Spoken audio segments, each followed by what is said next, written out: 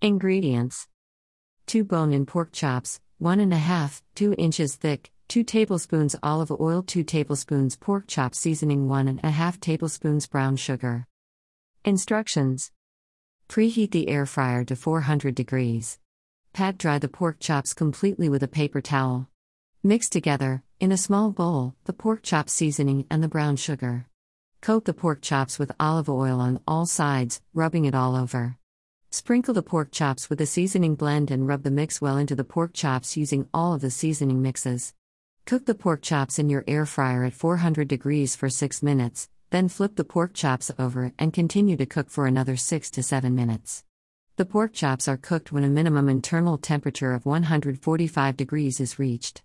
Remove from the air fryer and let them rest for 5 minutes covered, then serve.